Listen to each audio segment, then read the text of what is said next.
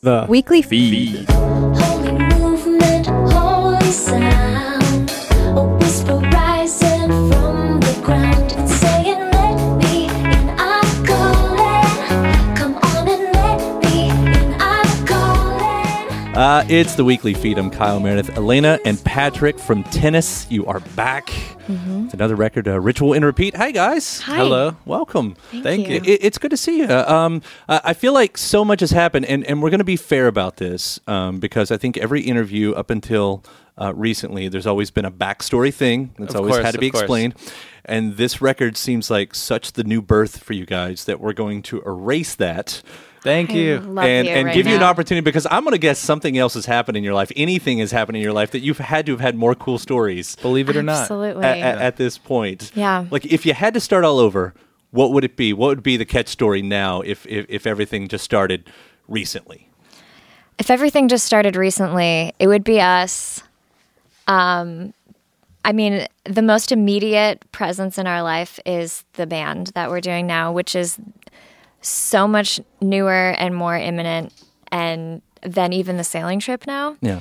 And yeah, when people ask about that, I'm like, I barely remember that. That feels like a dream. What feels like a reality is being on tour and, like, you know, meeting with and working with some of our heroes musically. And Well, even just writing with a greater purpose, I feel like. absolutely. I feel like our first album, it's a documentary of sorts.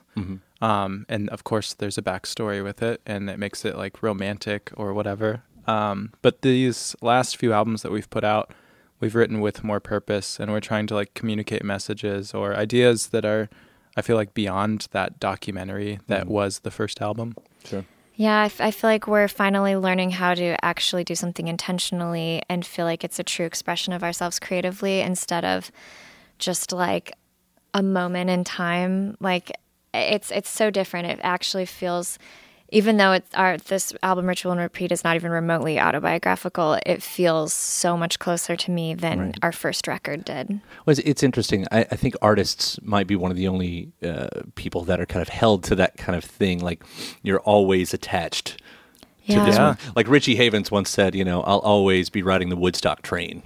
You know, Yeah. or something like that. Like, if every album is a yearbook picture, and suddenly it's like you always have to be that awkward 14-year-old. Yeah. That's very true. There is like a weird connection, not just with, you know, the origin story of your music, but even a friend pointed this out to me recently.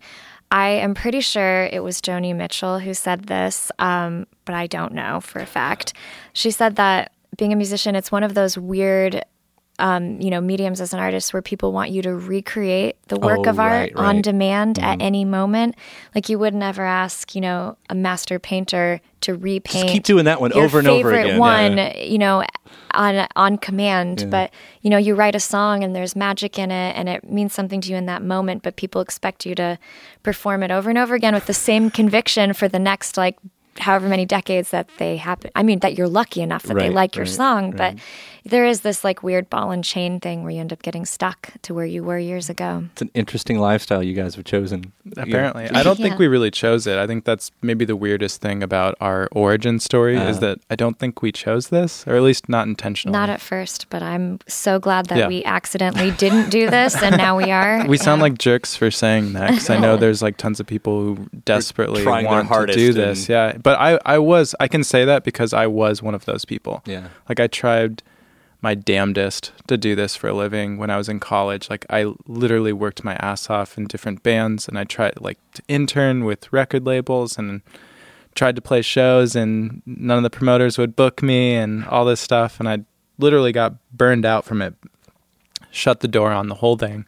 I said I would never play music again. Threw in the towel. And then 5 years went by, and then we started this band unintentionally. And a lot can happen in 5 years. You know, just Apparently, to change your entire path. I mean, 5 years, when you look back on 5 years, a lot happens in there, and you could have done anything else. Especially at like that time in your life, those like formative years of going from like, you know, your teenage life through college and after college, those years, I feel like I changed more per year than any other time in my life. Like, these last 5 years, like, I haven't changed much. I think that makes, but I think Just it your makes hair. Yeah, just the hair. just your hair quite a bit. But that makes a lot of sense because, I mean, you have to like live some life before you can write about it. Sure. That's the thing that like young, starving artists, 19, 20, maybe don't know yet. They have to just like go get some experiences under their belt. And then it happens. Yep. I know there is one little story that I'm sure you guys will be talking a lot about, and that goes along with Ritual and Repeat, and I guess ties in with the album title about having this writer's block, and then suddenly you're on this schedule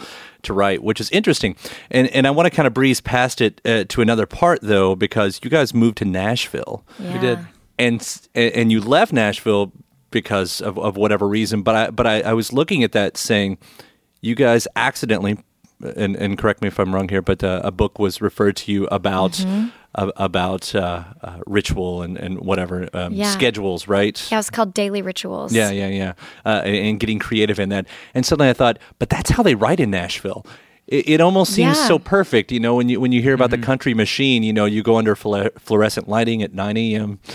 Yeah. With another person that you've barely met, and then for these next 3 hours, we're going to write. Yeah. And here you are in Nashville, accidentally doing it the Nashville way. I mean, it wasn't, I feel like our night, like it wasn't so 9 to 5, like clock in, clock out, as it was like us trying to get into like, this weird moment where we would forget our conscious selves, and then like hopefully our subconscious selves would speak a little bit. Yeah, but I mean, you have to trick yourself. You have to trick like your inner critic and everything. You have to trick it away through just like pure monotonous routine until like you get lulled into a stupor and you're just like playing piano, and then you're like, oh, whoa, what did I just do? Like, that was really good. I think the difference, or what I was trying to say mainly, is that when we were done, we would just, go to sleep, and then we'd wake up and do it over again. We would never take a break and go like hang out with friends because we didn't have any. Well, yeah, we had no friends. That was the only reason or why. we would never like take a break and go out to dinner. It was always just like, we just stayed in this house for months and months and months, and through You this. shouldn't be saying this because there's no reason why we didn't write like 17,000 songs. Man, you guys make being a musician sound so romantic. Yeah. It was actually really fun. After so much touring the year before that, like I didn't care. I didn't want to see one pocket of the world. I was like, I don't want to see anything. I don't want to get on a plane. I don't want to get in a car. I just want to be in this house and like watch these birds like outside of my window and play guitar today or read a book. And I needed that experience though in order to appreciate the Nashville way, which I totally would have been critical of, thinking that wasn't true artistry or something. But I do not feel that way anymore. Not at all. Now you can throw on some hot country every now and then and get down with the Florida-Georgia line. Oh, right? my God. Sure. But no artist who's ever done anything that I genuinely respect didn't have that like serious work ethic and a lot of diligence and a lot of just pure time poured into it. Yeah. With everything that came before this and labels as they are and as annoying as they are to an artist, you guys were kind of lumped in with this kind of revivalist sound. Yeah. This album seems almost defiant of that. How hard was it? I mean, this is a pop record. It is a great pop record. Thanks. This is, to me, the best thing that you guys have done, and I have just been in love with it since I've started listening to it, and I mean that. In fact, I didn't know that you guys were on tour with Haim, but the first thing that I thought was, man, I wish they would go on tour with Haim, Yeah, it was awesome. Because, it is in that same vein. To change gears like that, though, I mean, how hard is it? There is so many hooks on this record. How hard is it to, I mean, that seems hard to do, to write one good hook in a song, to come up with hook after hook after hook. I mean, that's got to be maddening. Patrick's good at that. Yeah. He's like a hook machine. Apparently, yeah. He does a good job. Yeah. Yeah, I think, our style of writing is very much confused, and we don't really stick to one method, even though like we were like taking on these like ritualistic methods to create this album. Every song was treated in a very unique way. Yeah. So I think, when trying to write the music to some song, or, Elena trying to write the melody to some song, we would come at it from a different angle every time. Yeah. So I think that was a way to keep it fresh and to keep, unique melodies and newness to every song. And I think one of the reasons why this record does sound a lot different is because over the years of releases and touring, we started to learn what we wished we were playing live. Mm-hmm. Like, we loved everything we wrote when we wrote Cape Dory, our first record, but after like literally 2 months of touring that album, it's 28 minutes, surf beat, every single song. by the end we were like, oh my God, I'm having like insane dreams where I hear the surf beat and it's like taunting me and I want to hear something else, which just, naturally pushed us in opposite directions. And we started listening to Shuggy Otis and Funkadelic and, and I mean, we loved all of those things initially. It just took, time and learning ourselves and what we wanted to be doing. And so that was definitely at the forefront of our mind when we wrote Ritual and Repeat. We tried to keep like Patrick and I would write separately and I would be like filling a need that I had. Like I wanted a song that could be sung kind of like an old, like a Carole King song that's like almost like a standard, like an old standard mixed with a pop song. And then Patrick would want to play guitar like he's in a Built to Spill cover band or something. And together we would just keep melding these ideas that were just, selfish fulfillments until But we that's ended the best up. way to go forward. Yeah. Right, like that. I mean, without just picking one sound, like we're going to write a song that sounds like this. I mean, to bringing all those things in. Was it ever to a point, though, that you said, we have to be a different band? Not so much because of personally, but because maybe critically. I think we didn't have to say that. I think we just acted that way.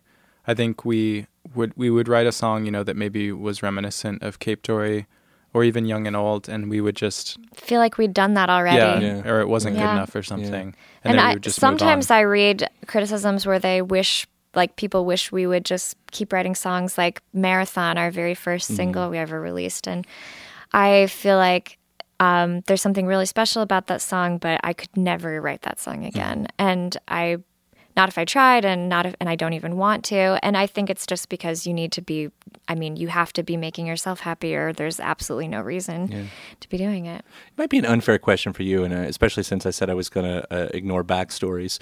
But there is that really great story in your past about not being brought up with pop music at all. Yeah. That it was just, you brought up on like classical and things like that, right? Yeah. So it seems like either it would be an extra hard challenge to pick up all of these pop techniques, or it's almost just like bursting with a whole new world suddenly, and there it all is. Oh, yeah, totally. It really was. And the funny thing is, the more I've been reading, like I just read Linda Ronstadt's memoir, and, she was this amazing pop rock icon, 70s and 80s, but she grew up on the same music as I did, mostly because she was like a child in the 40s or 50s or something.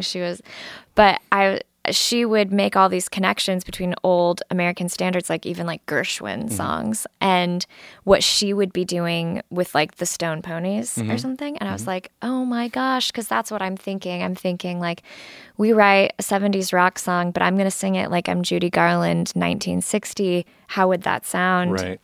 And that's what I like. And you can usually do a connection, a line.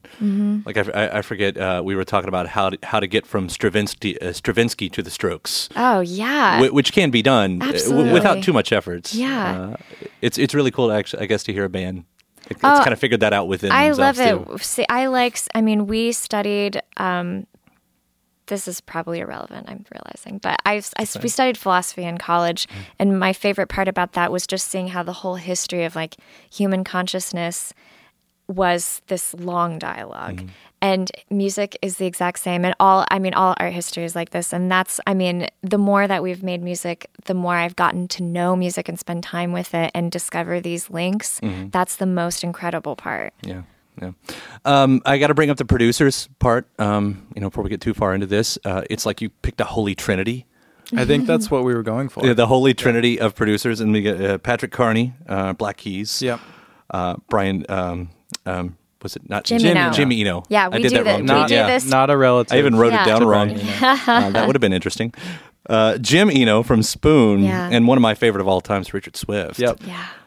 How do you take that? Because you accomplished it. How do you do that and make a cohesive album? Because it's not like they're all three completely different from each other, but those are three different sounds, and you were going for different sounds with each one. How do you make a cohesive record come out of that? Well, the unifying thread is definitely us doing all the writing, Patrick and I. So, and the other thing is that we wrote this like giant batch of songs, but then we imagined like in an ideal world, like not every song is suited to every producer and even the best producer. So we just imagined like ideal world, who would we give which songs to?